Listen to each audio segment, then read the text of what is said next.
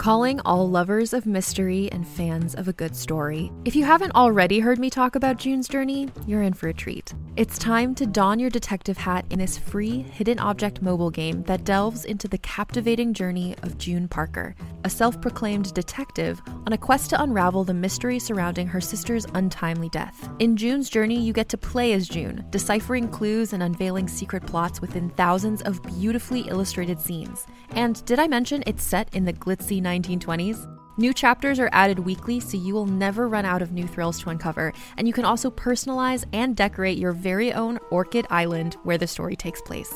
How sharp are your detective skills? Find out when you download June's Journey on your Android or iOS device, or play online via Facebook Games. Your detective journey awaits. Hey there, it's Rachel Ballinger, and I am thrilled to invite you to Rachel Uncensored, my podcast where I get real with my friends and celebrity guests, where we talk about all sorts of topics. From personal stories to hot-button issues, we cover it all. New episodes drop every Wednesday, so make sure you tune in on Apple Podcasts, Spotify, or wherever you listen to podcasts. Trust me, you won't want to miss out on the fun and candid conversations we have here on Rachel Uncensored.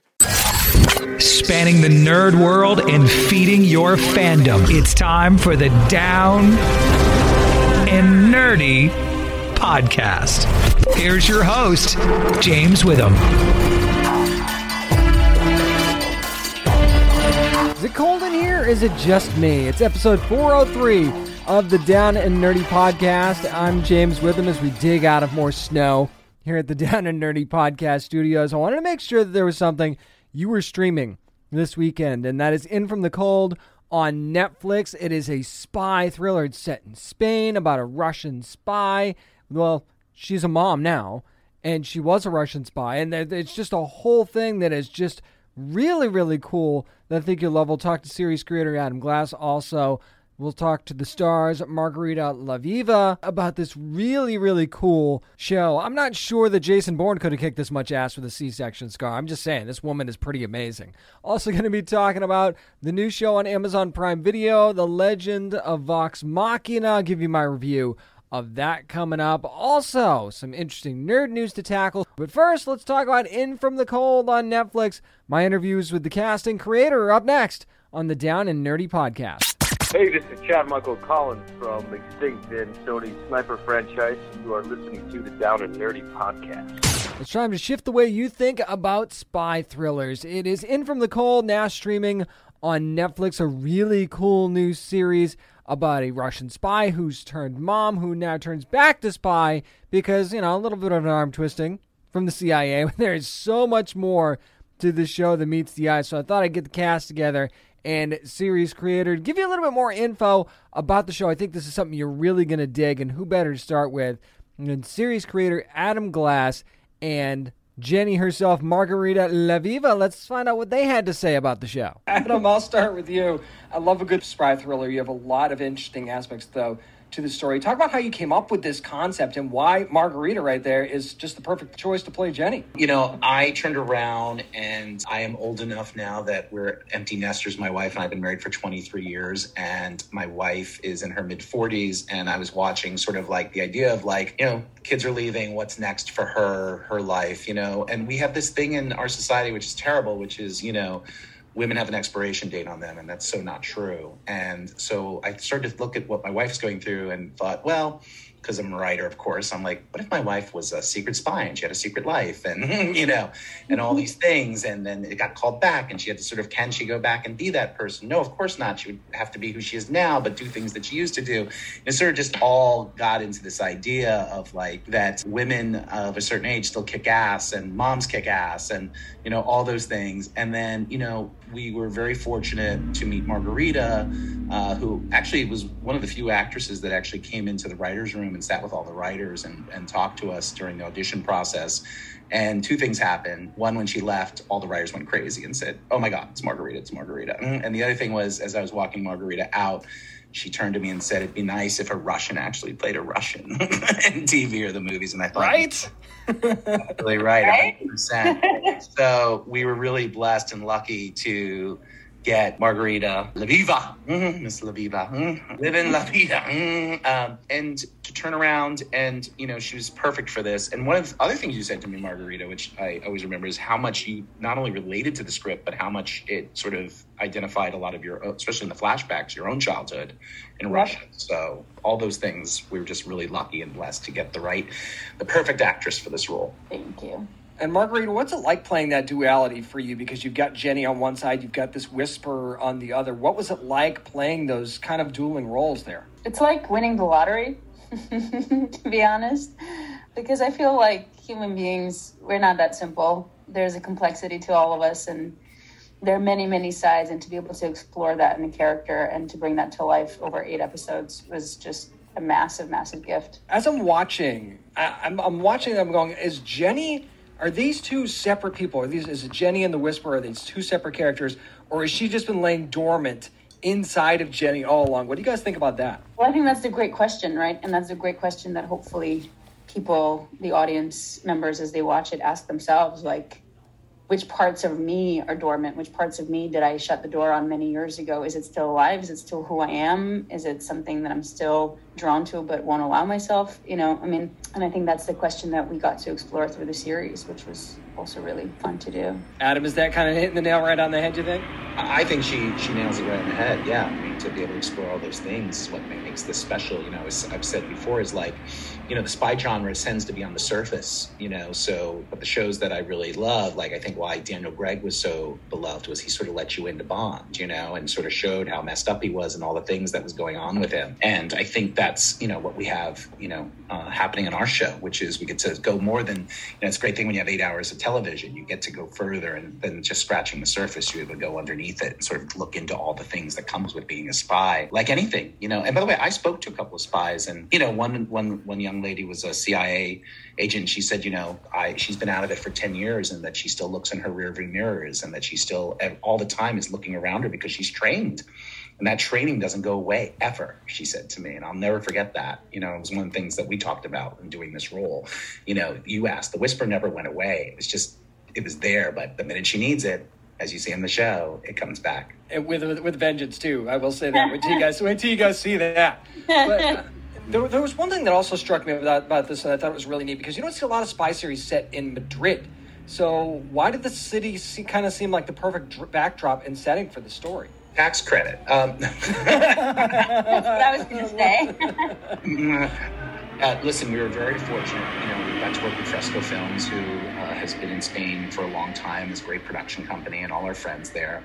It's an amazing city, as you know, where I think everything now is moving into these international productions, And having shot in America and love shooting here, it's also was amazing to go someplace where it's like, I'd love to shoot that castle from 1400. Sure, it's yours, It's like that backdrop, the beauty of it, the beauty of the people, the beauty of the city, the beauty of the country. It's like, it's just so amazing. And I do think that indirectly and by the way, we didn't know we were going to shoot in Spain in the beginning. When we wrote the scripts, that was not the way they were written because we had no idea. But once they said, what about Spain? And we started looking into it, we're like, oh my God, what a perfect place for this story. No doubt about that. Now, Margarita, we're talking about this transformation into the Whisperer, like Adam said, when she needs it.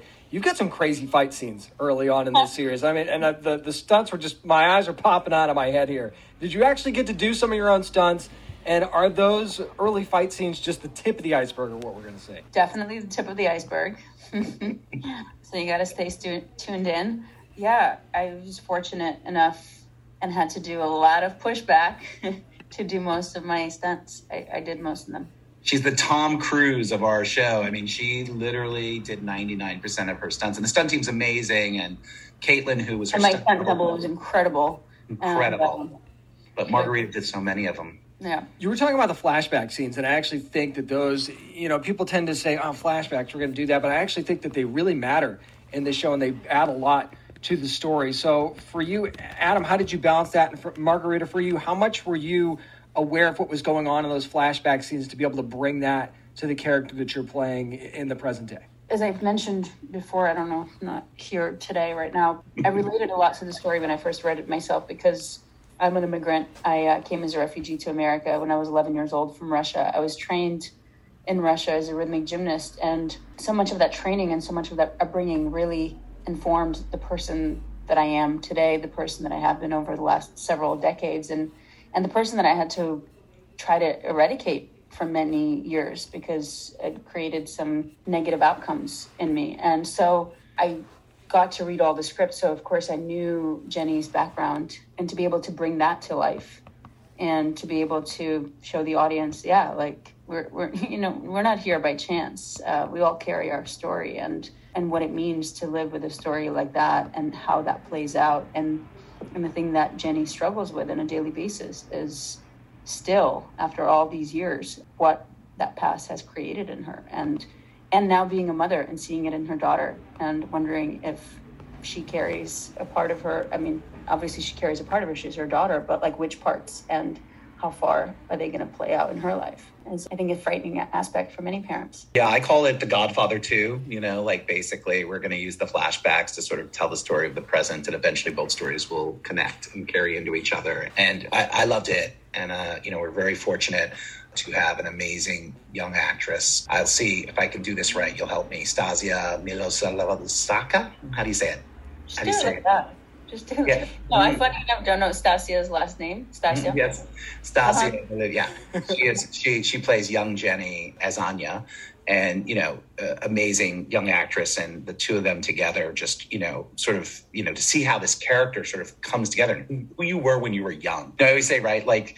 My one act play is I want to revisit myself at 20 and have that conversation with myself, and it's like, I always joke with 20-year-old me, look at me and say, awesome, or they'd be like, you sell out. like I have no idea what would happen, but. I love that. You guys are going to love what you see from In From the Cold on Netflix on January the 28th. Adam Glass, Margarita, Levieva, thank you so much for joining me. I appreciate it. Thank you. Thank you. And let me tell you, when you see these stunts, you're going to be pretty amazed. I know I was. My eyes popped out of my head a couple of times in the first couple of episodes. Once you get later in there, it gets even better. And let me tell you, this show is not your typical spy show. I think you're really, really going to enjoy it. There's some stuff that's going to keep you guessing. There's also some stuff that's quite surprising later on in the season as well. And the flashbacks really do matter too, and I think they did a great job with that. I also got a chance to talk to Killian O'Sullivan and Charles Bryce about their characters, but the audio was really distorted. Something went wrong with it, so I apologize. I can't share that with you. I will post something about that on downandnerdypodcast.com. I'll give you a little bit of a transcription version of what they said in that interview to give you even more coverage, so you can get that as well. So make sure you check for that at downandnerdypodcast.com. But ultimately, make sure you're watching In From the Cold on Netflix. It is now streaming the first season. Hopefully, we can get a season 2. Again, thanks to Adam Glass and Margarita Levieva for joining me to talk about Into the Cold from Netflix. Up next, how about we get a little bit of a review of The Legend of Vox Machina from Prime Video. My review of that's next, spoiler-free, on the Down and Nerdy Podcast. Hey, this is Kari Walgren, the voice of Haruko in FLCL, and you are listening to the Down and Nerdy Podcast. You backed it, you demanded it, and now it is bigger than you could have possibly expected. The Legend of Vox Machina is finally premiering on Prime Video right now, actually. The first few episodes are up there. I want to give my spoiler-free review of those first few episodes, but first I just want to talk about the journey that this series has gone on. I mean, it went from a live stream tabletop RPG from Critical Role, then it went to a Kickstarter, which was funded, which almost instantly to get 10 episodes, and then Amazon picks it up, gets it another 14 episodes, and now we're at 24. And then before that, we had some comics from Dark Horse as well. So Vox Machina, The Legend of Vox Machina, has come so far since its beginning, and couldn't happen to a nicer group too. The folks at Critical Role, so fun, so incredibly talented. I'm glad that we finally got this series off the ground. And I will say this: if you're not familiar with Critical Role, or if you're not familiar with these characters at all, the show does a really good job in these first few episodes of introducing you to the characters, giving you an idea of who they all are, and just giving you an idea of why you should be falling in love with these characters in the first place. So yes, this is a jumping on point. I think it is anyway, for anybody that's not quite familiar with these characters and with the series. And what it is basically it's a group of ragtag mercenaries, and they're looking for a job, and it's just a very, very interesting group of characters that you have here. And I mean, just from completely, I mean, you've got Vex and Vax, who are kind of an arrogant couple of group, but if you want to talk about arrogant, I guess Percy would be the way to go, or kind of standoffish, maybe. You've got the really, really just intense Grog, who just wants to kill everybody, who I love. But I got to tell you, my favorite character of the group, I think, has to be Scanlan Shorthalt. I'm sorry.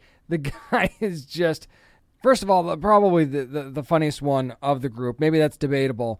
I don't know. But then he's just, he wants to basically bet every woman in the kingdoms. That's one thing that he wants to do. But there's just so much more to this character. And, of course, the musical number is off the charts as far as I'm concerned. So you definitely don't want to miss that part of it. There's just so many great characters in this, with all different sets of powers. You've got magic, you've got healing, you've got so many other things, and then just downright brute force as well. But I got to tell you, Vax, played by Laura Bailey, might be one of the biggest key characters in the early going of this series. So keep your eye on Vex in these first few episodes. But I mean, talk about needing a gig and trying to save the kingdom. I can't tell you what they're trying to save the kingdom from, because it's spoiler that I'm not allowed to reveal. But let me just put it this way. This is something you're not going to want to mess with. And this is something that's causing a lot of destruction, and quickly, and almost seems insurmountable. And then who's responsible for this is also really, really interesting. Something that definitely kept me guessing, for sure. And that's one of the things I love. They try and make you figure out who's behind this, why they're doing it, sort of thing, and what the end result that they want it to be. So, I think that was a really, really fun way to bring about these first couple of episodes. And there's some key tie-ins there as well that make it really, really neat. And just, hey, saving the kingdom, is that enough for a group of mercenaries who are out to just make some cash? Is that something that they're going to want to be up for, especially when, their lives are potentially at stake now? So I think that made things really, really interesting in the early going. But I also think they did a really good job of establishing this group of characters early on, not just making them fun, but giving you a reason to want to root for them, giving you a reason to kind of sympathize with them or feel bad for them, for lack of a better way of putting it. And even with each other, there's a line in the show, they're like, why are we even together? Why are we a group? And then to see how it sort of plays out and see how the group sort of gels together as things go on, I think was a really, really cool way to go. But you're also going to get some other stories in this first season as well. It's not just this initial story. We're going to get some other stories as things unfold as well, and see how this group grows and see exactly how this whole story ends up playing out over this first season. So yes, you're going to get an initial story that I think is going to grab your attention. Once your attention is grabbed, then they're going to move on and start telling a little bit more of the story, which, again, you want to talk about great performances. This is definitely an adult animated series too. I want to make sure that is very, very clear from the start. This is not this one is not shy about being adult. That is for sure. I won't tell you why, but there's definitely a few instances that will make you go, "Oh, okay, yeah, all right." So we're doing that. That's hey, and not mad at it. But there's also so many great and talented members of this cast. I mentioned Laura Bailey. You've also got Travis Willingham, who just does an amazing job with Grog. Sam Riegel, who I mentioned as Scanlan. Liam O'Brien as Vax is incredible. Taliesin Jaffe. We've also got Marisha Ray. I mean, the list goes on and on. Then you've also got the guest stars in this whole thing as well. David Tennant is going to be one of the characters that's going to guest star on the show. You've also got the wonderful Greg Griffin. I mean, I could go on and on and on about how amazing this cast is. And then the animation in this thing is just incredible. So many great effects. So the way that the colors just pop out from the animation, just the vibrancy and pure joy mixed with the badass moments that you get from this show. This is a must-watch as far as I'm concerned. Make sure you're watching The Legend of Vox Machina on Prime Video. You're not going to be disappointed whether you're familiar with Critical Role or not. I think that this is one of those shows that's going to make you laugh, keep you guessing, and just really, really let you enjoy the action and this team, which is, I think, is going to be one of your favorites going forward. And that's going to do it for my spoiler-free review of The Legend of Vox Machina from Prime Video. Up next, how about we go over to Disney Plus and talk about the new Ice Age Adventures of Buck Wild. To talk about that, also spoiler-free next on the Down and Nerdy Podcast. Greetings, adventurers. Today we're excited to introduce you to a new story, Dark Dice, a horror podcast that blurs the line between actual play and audio drama, where the story is determined by the roll of the dice. 6 adventurers embark on a journey into the ruinous domain of the Nameless God. They will never be the same again. One of the players is not what they seem after a doppelganger, a creature that can assume the form and voice of whatever it kills, infiltrates the team. As the players are picked off and replaced one at a time, can they figure out who the monster is before it's too late? Can you? Here's a quick example of what our show sounds like. The shambler with the jar of liquid inside of him. Soren Arkwright let loose an arrow that cracked the glass, passing through the spine of the creature. The shambler still managed to maintain its forward momentum, but stumbled as it eagerly tried to bite and swipe at Soren, landing near his feet. As Jeff Goldblum has now joined our cast, Dark Dice is available however you listen to podcasts. Hey, this is Blair Redford from The Gifted, and you are listening to the Down and Nerdy Podcast. No better place to go buck wild than on Disney Plus this week. It's time for my spoiler-free review of the Ice Age Adventures of Buck Wild, which is the latest chapter in the Ice Age movies. But this one very much about different characters. So you still have Manny in there, you still have Sid and the gang and Ellie, but this really focuses on Ellie's possum brothers, Crash and Eddie, and of course, Buck, who is in the Lost World, and there's a new character that we get introduced to as well. But this all kind of starts where, now, you know Crash and Eddie, right? They're idiots. Let's just put it out there right now. They're complete idiots, and they are actually getting a little bit restless. And they're like, maybe we should strike out on our own, sort of thing. So they do that, and they go in search of adventure. And this is not a spoiler because it's in the description of the movie. It's teased in the trailers and things like that. They actually end up in the Lost World. So we do go back to the Lost World for this one, and that's where they kind of meet up with Buck. Now, you're thinking, okay, cool, this is, a nice place to maybe get a little bit of adventure, maybe find a new setting, albeit a kind of an old setting as well, since the Ice Age movies have been there before. But, a change of scenery might do them some good, right? Well, apparently it's a bad time for them to be getting there, because there's some bad stuff going on in the Lost World with a very, very evil dinosaur with a big brain named Orson. And I won't tell you what Orson's up to or how things sort of unravel there a little bit. But first of all, you think it's going to be Buck versus Orson, and it kind of is. And of course, along the way, Crash and Eddie like to screw some things up, make things a little bit more difficult. But there's a brand new character that we get introduced to in this movie, and that is Z. And to me, that is where the story really, really gets interesting, because Z and Buck have a past, but this character of Z is very interesting. She's very, very fun. She's very take charge. She very much is organized. She knows what she's doing. She's got a lot of skills, sort of thing. And you find out, there's been a little bit of tension between her and Buck, and there's, maybe some reasons for that, and the movie kind of gets into that sort of thing. But that partnership, something really, really worked there. Once the movie hits about the halfway point, then it really, really starts to kick in and starts to work. Because I'll be honest, in the beginning I was kind of drifting a little bit. Am I the biggest fan of Crash and Eddie? Probably not, because they annoy me a little bit. Now, if I'm younger, and that's, of course, who this movie's targeted to is like my 7-year-old, would probably love these guys because they're idiots and they're fun, and that, that's something he kind of drifts to in movies sometimes. And there's, of course, absolutely nothing wrong with that, because that's what they're supposed to do. Those are the characters that they're supposed to be. So, but then when you introduce Z, and you see Crash and Eddie start to learn some things from Z, they learn some things from Buck as well, and you sort of see Crash and Eddie sort of come in to their own a little bit. Now, don't get me wrong, they don't lose their fun side, they don't lose their idiot side, because that's just who they are. But what we do see is a lot of growth for them throughout the movie, and you get to see, a really good addition to the Ice Age movies in Z. I think that this is where you could see a lot more of Z in the future, And she's, they try to add a little bit of mystery to the character, but it's more of a fun, like ha-ha type of thing. It's not something that's, really deep or anything like that.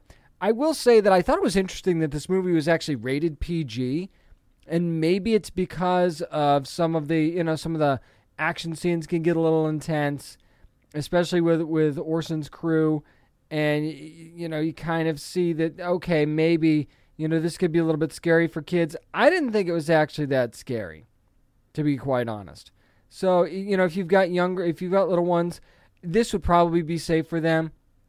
There's nothing over the top in this one, I don't think. I mean, again, there's some pretty intense action, but even and I don't want to spoil anything, of course, but even the scarier characters, and I use that term very loosely, are not scary at all, in my opinion. It's very much in line with the other Ice Age movies. I think you've seen, the Lost World, movie of Ice Age already, and it certainly doesn't go any further than that. As a matter of fact, I think there have been scarier monsters in Ice Age movies before this one. So, again, if you've got little ones, I think that they can enjoy this as well. But this one is definitely one, especially if your kids love the Ice Age movies. I think they'll love this, as long as, they don't have to see the main characters that they're used to. You still see them, but they are certainly not the focus of this movie. The focus in this movie is very much on Crash, Eddie, Buck, and Z. That is the core group that they're going to be focused on, and their little squad. And the voice acting in this movie is really, really well done. It's a lot of fun. Simon Pegg, especially, as Buck Wild, does such a great job. I really enjoyed his performance. And Justina Machado, let's give a little props for her as the voice of Z, because I think that she really, really nailed it on this one as well. And I mean, Vincent Tong and Aaron Harris as Crash and Eddie, respectively. I mean, if you're going to be goofballs and have fun with it, they certainly did in this. So there were a lot of great things that worked in this. Did it drag on a little bit? Yeah, of course it did, because you see that, yeah, this is going to be a difficult obstacle to overcome, but you probably could have got there a little bit faster. I do like that this movie doesn't rely on fan service and doesn't, just keep bringing in characters here and there. You do see some familiar faces, but it really focuses on Crash, Eddie, Buck, and Z, and I think that was a really, really smart thing to do. And this movie really perfect for Disney Plus as well. I think we could see a lot more the Ice Age movies coming up in the future, maybe also focusing on some different characters. Or, I mean, if this one's successful enough, you might get some more of this story as well. So the Ice Age Adventures of Buck Wild, I think a worthwhile addition to the Ice Age movies, and I think that's something that if you have kids, they're definitely gonna love this one. So spend some time this weekend watching the Ice Age Adventures of Buck Wild. That's gonna do it for my spoiler-free review of the Adventure of the Ice Age Adventures of Buck Wild. Up next, some nerd news to get to, and maybe, just maybe, another sequel in the works. I'll talk about it next. I'm James Witham, and this is the Down and Nerdy Podcast. Hey, this is Nelson Lee from DC's Stargirl, and you're listening to the Down and Nerdy Podcast. Looks like Earthrealm might be in peril once again. It's time for nerd news. Let's start out with something that was first reported by Deadline, and that is that Mortal Kombat, the live-action movie, will be getting a sequel after all from New Line. And Jeremy Slater, who's writing Moon Knight for Marvel Studios, has actually been hired to write the script for this one. Now, that's basically all we know at this point. Not a huge surprise that this movie's getting a sequel. I didn't love the first one. I didn't hate it either. It certainly had some cool moments. I thought the casting was done pretty well. But, I mean, where you go with this, I think you got to bring in Shao Kahn at this point. I think you definitely have to do that. I think you'll see an expanded roster of characters. Obviously, and, spoiler alert if you haven't seen the first one already, in which I shouldn't have to say that. It just sounds like something you have to say now, doesn't it? Even though it's been like a year. Like, come on, do I have to say that every time? Apparently I do. But anyway, how are you going to pay off that big Johnny Cage post-credit scene? You have to pay it off. And with all due respect to fans that want The Miz, WWE's The Miz, to play Johnny Cage, yeah, I don't see how you can do that. Obviously, he's athletic enough, and certainly he has the swagger that you need to play Johnny Cage in that sort of sarcastic kind of manner. But I don't know. I don't see it. Like, I see it, but I don't see it. And I just, this is going to get me in trouble, I can already tell. I want somebody better, quite frankly. We've seen what The Miz can do as an actor. It's not stellar. Do you need to be stellar to play Johnny Cage? Okay, probably not.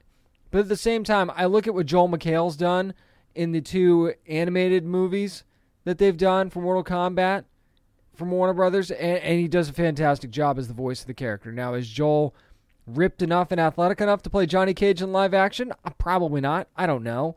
But I'd rather have Joel McHale than The Miz. I'm sorry. I really would. And I'm not saying that either one of them should play this role, but I just, seeing The Miz cast as Johnny Cage just wouldn't work for me, especially since that's your big post-credit teaser, right?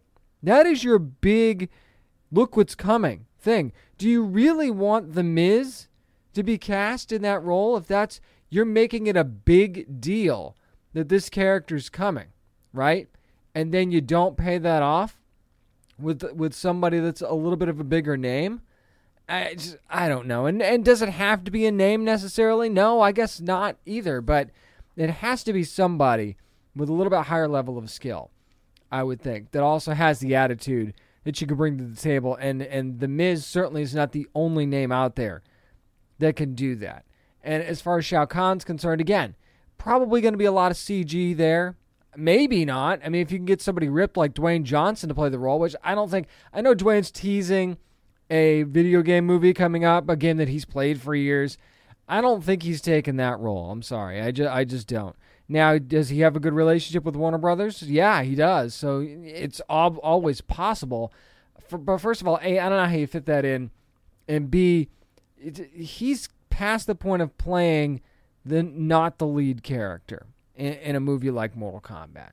He wouldn't be the lead. He would be by far the biggest name in the movie, with no disrespect to anybody else in that cast. And I'm just not sure that this is something that he'd want to do. So I do think that there are plenty of options for that role. And I'd be interested to see who ends up getting that role ultimately. But I think it's got to be Shao Kahn. You got to have Shao Kahn in this second movie. And we'll see where it goes. I mean, there's certainly a lot of, story-wise, a lot of different ways that you can go with it. You could build on the whole Scorpion thing as well. And maybe they decide, whatever they decide to do with Sub-Zero. I know what happened in the final fight, but you can't, I don't see them ditching Sub-Zero. I'm sorry, I just don't. They'll find a way. Just like any good comic book / video game movie, you find a way. So we'll see what happens with the Mortal Kombat sequel, which I don't think we're going to be seeing anytime soon anyway. So they've got plenty of time to sort of hash this out. A couple trailers I want to talk about for some stuff that's kind of different on the horizon. The first one is Bel Air from Peacock, which is going to be out on February the 13th, right after the big game. And I got to say, first of all, one of the reasons I'm talking about this is that I just think that, if you grew up in the 90s, you watched Fresh Prince of Bel Air. And this Bel Air series looks to me very, very different. And I think that that's the tone that they're taking. Obviously, it's going to be more dramatic than what we saw in the role that Will Smith had. But I got to tell you, and I'm cautious about stuff like this, and anytime there's a reboot of something that's been done a while ago, and you know this if you listen to the show before, I'm usually cautious about this, but for some reason, this one strikes a chord with me. And I think it actually looks like it could be very, very interesting. I mean, you've got very different takes on Will. You got a very, very different take on Carlton. Carlton's like the made man in Bel Air and at Bel Air High, which I think is very, very interesting. Obviously, still smart, but got a little bit more of an edge and an attitude to him. Uncle Phil, I think Uncle Phil's not as different as you think he is.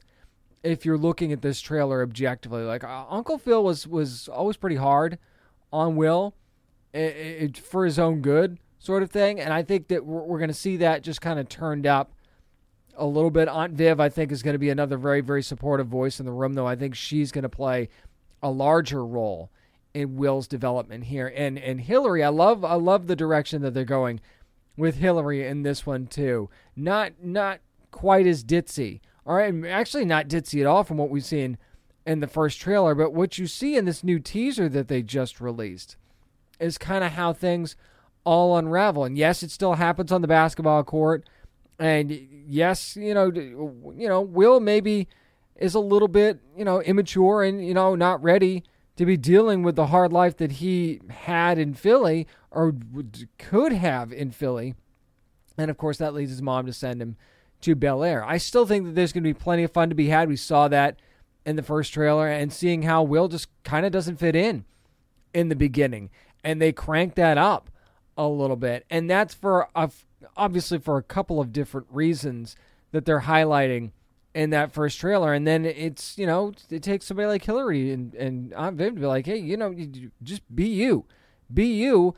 And that's what's really going to turn things around for you. And that's one of the reasons I wanted to talk about this is because, what better message for the nerd community, and I say that with love, obviously, than to just be you. Think about the day where you decided, I don't give a damn what anybody thinks about the stuff that I love and the stuff that I really, really want to consume and I want to talk about. And to hell with what everybody else thinks. I'm just going to love what I love and let that be enough. Remember that day, right? How freeing that was. And I think that's part of the message of Bel Air. And I just think that taking this in a more dramatic tone, but really, really thinking about it and considering how to do it and do it well, I think is one of the reasons that this thing's going to succeed. So Bel Air going to be premiering February the 13th on Peacock. And I'm very curious to see how this is going to turn out. Yes, I will have a review coming up either here on the podcast or on our website. There's something else I wanted to talk about in a completely opposite side of the spectrum. And it's something that looks like it's going to be really, really fun. It's called Murderville from Netflix, which is going to be premiering on February the 3rd. So we're not too far away from now. Will Arnett is the star of this thing. And it's actually a pretty cool concept. Will Arnett plays senior detective Terry Seattle. Okay? Now follow me on this one just for a second.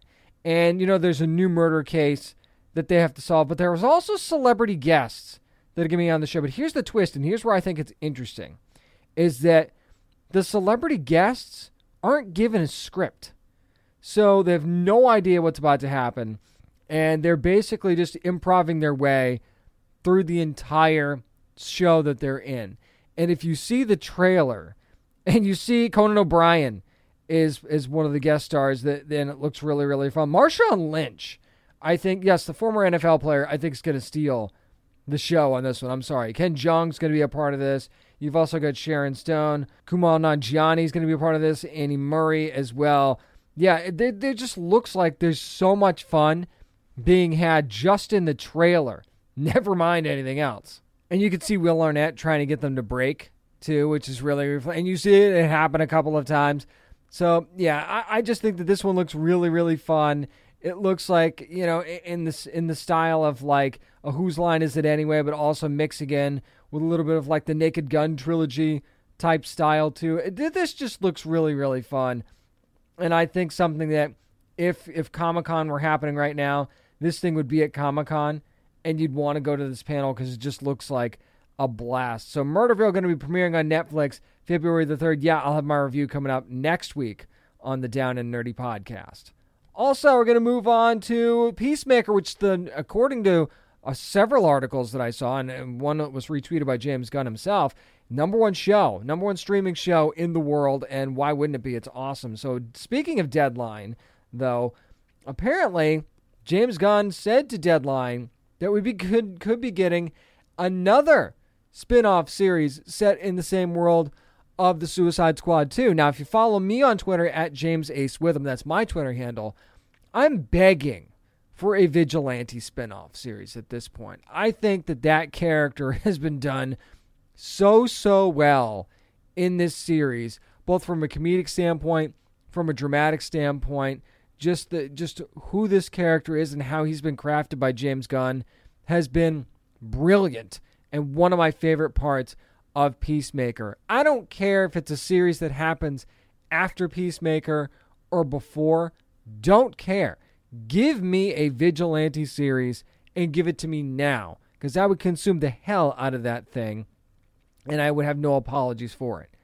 However, If it's not going to be Vigilante, who's it going to be? Now, I know you're looking at it and you're going, okay, this is our chance for Harley Quinn. This is our chance for Bloodsport. And I'm like, you know what? Not going to happen. Idris Elba's too busy. Margot Robbie's too busy. And, you know, if you're not going to get multiple seasons of a Harley Quinn series anyway. So is that something you'd want? And same thing with Bloodsport. You're not going to get multiple seasons of that. James Gunn said there's a pretty good chance of a Peacemaker season 2. That could happen. And it's not because these actors don't want to play these characters. They just have other stuff that they need to be doing. And plus, don't you want Harley Quinn to be available for DC Universe movies and maybe get her own movie too? Not that there's wrong with an HBO Max series. Nothing wrong with that. I'm one of the people that says, you know, why does streaming get such a bad rap when something gets sent straight to streaming? It gets talked about more anyway. Why wouldn't you want something go straight for streaming unless it's, you know, something that's like Spider-Man No Way Home where no matter what you do, it's going to get chatter. So I'm a big proponent of streaming, but I'm looking at characters more like Ratcatcher 2. Because to me, when I remember watching The Suicide Squad, I'm thinking, this is a character I want more of, and I need more of her story. And I think that, to me, is the character you've got to zero in on, especially since James Gunn did say that this new series, if it were to happen, would not be as much of a comedy as Peacemaker. And to me, that jives more with Ratcatcher 2 than a lot of the other characters. Like, it's not going to be Rick Flag. I don't see them doing that. I don't know why you'd do that.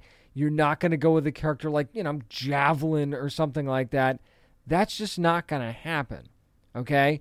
It's not going to be TDK, so I don't think you're going to get a Nathan Fillion series out of this whole thing.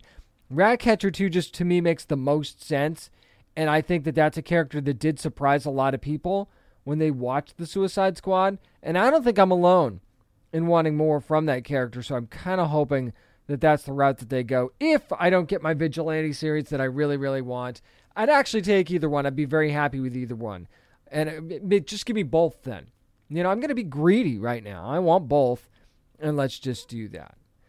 You might have heard about the potential sale of the CW that's coming up. The network is being shopped. Of course, that kind of peeks into what the future of the Arrowverse is going to look like. There's been some talk about, should the Arrowverse just end? And I wanted to talk about something really quickly because we're at the 2-year mark now since Arrow ended. Can you believe it's been 2 years since Stephen Amell hung up the hood and the bow for the last time?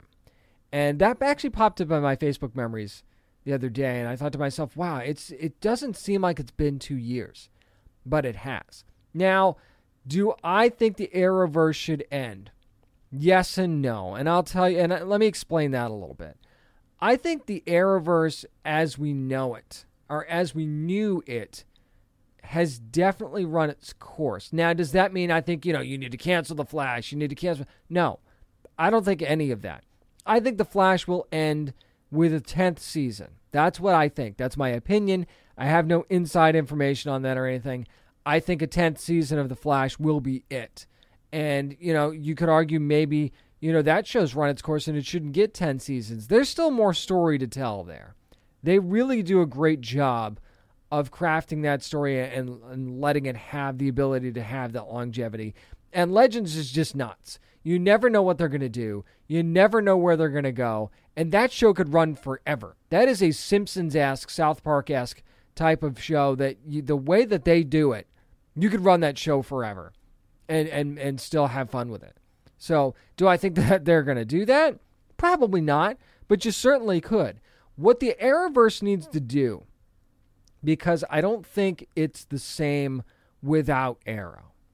And I mean that in the nicest way possible. And that's not to say that they're not putting out great shows. I still think they are. What I'm saying is that maybe it needs to evolve into more of a Superman verse or Superman and Lois verse. I think you need to have a new flagship series and let that go from there. Now, you have Superman and Lois, which is doing very well. I think Naomi is off to a great start. Say what you want, but Batwoman has been telling a great story this season, And that is a show that not nearly enough people are giving a chance for, and a lot of them not giving it a chance for a very, very stupid reason. So that is a show that you should be watching if you're not. And actually, there's a couple stupid reasons that someone might not be watching Batwoman, but I'm not going to pick at that scab right now. I'm just saying that this is a show that you need to watch. We've got the new Justice U show that's probably going to get picked up by the CW at some point with David Ramsey taking the lead there as John Diggle. And, that opens the door for, okay, well, there's an Arrow character that's coming back. Well, not really. I think that Diggle's moved on from being just an Arrow character, and I think that that's well established at this point, right? At least I think it is anyway. So I think that this is a good opportunity to evolve this from not just being the Arrowverse anymore and starting something new. That doesn't mean you just forget about the Arrowverse entirely. I think that what the Arrowverse was able to do over the last, let's say, decade is commendable, and a lot of moments that I'll never forget in television and as a DC fan. But at the same time, it doesn't feel the same, and it feels like it's a good time to move on, because it's always going to be the Arrowverse to me. I'll never call it the other thing that they want us to call it, ever. I won't do that. I think it's a slap in the face to the foundation that was built by Arrow from the beginning. But if you want to evolve this to the future, you pick a new flagship show, you call it that, and then you're not starting over. It's like a soft reboot, right? It's like you're just going to continue the success that you were already having with a certain series, and then let other series not necessarily spawn off of that, but make sense in the same world as that show. Because they did a great job with that, starting with Arrow and branching out from there. And they really did. If you go back and look at how they went from Arrow to Flash to Legends of Tomorrow to Supergirl and so on and so forth, the way that they actually were able to do that was pretty impressive.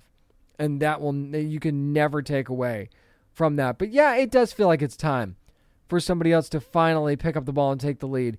And I'm not saying that the Flash never did that. I'm just saying it just seems like they were never allowed to do that, and Arrow is still looming there a little bit. But you really do have a chance to start something anew if you want to, and how this sale potentially affects how that's going to happen going forward, we'll just have to wait and see. That's going to do it for this week's edition of the Down and Nerdy podcast. Again, thanks to Margarita, Levieva, and Adam Glass for joining me this week to talk about In From the Cold on Netflix. Make sure you're streaming that this weekend. Also follow along with us on social media at Down and Nerdy 757 on Twitter and on Instagram, and at Down and Nerdy on Facebook. Always online at downandnerdypodcast.com, and make sure you're subscribing to the show as well wherever you get your podcasts. Remember, you never have to apologize for being a nerd, so let your fan flag fly and be good to your fellow nerds. Contained herein are the heresies of Radolf Burntwine, erstwhile monk turned traveling medical investigator. Join me as I uncover the blasphemous truth of a plague-ridden world, that ours is not a loving God, and we are not its favored children. The heresies of Radolf Burntwine, coming January 2nd, wherever podcasts are available.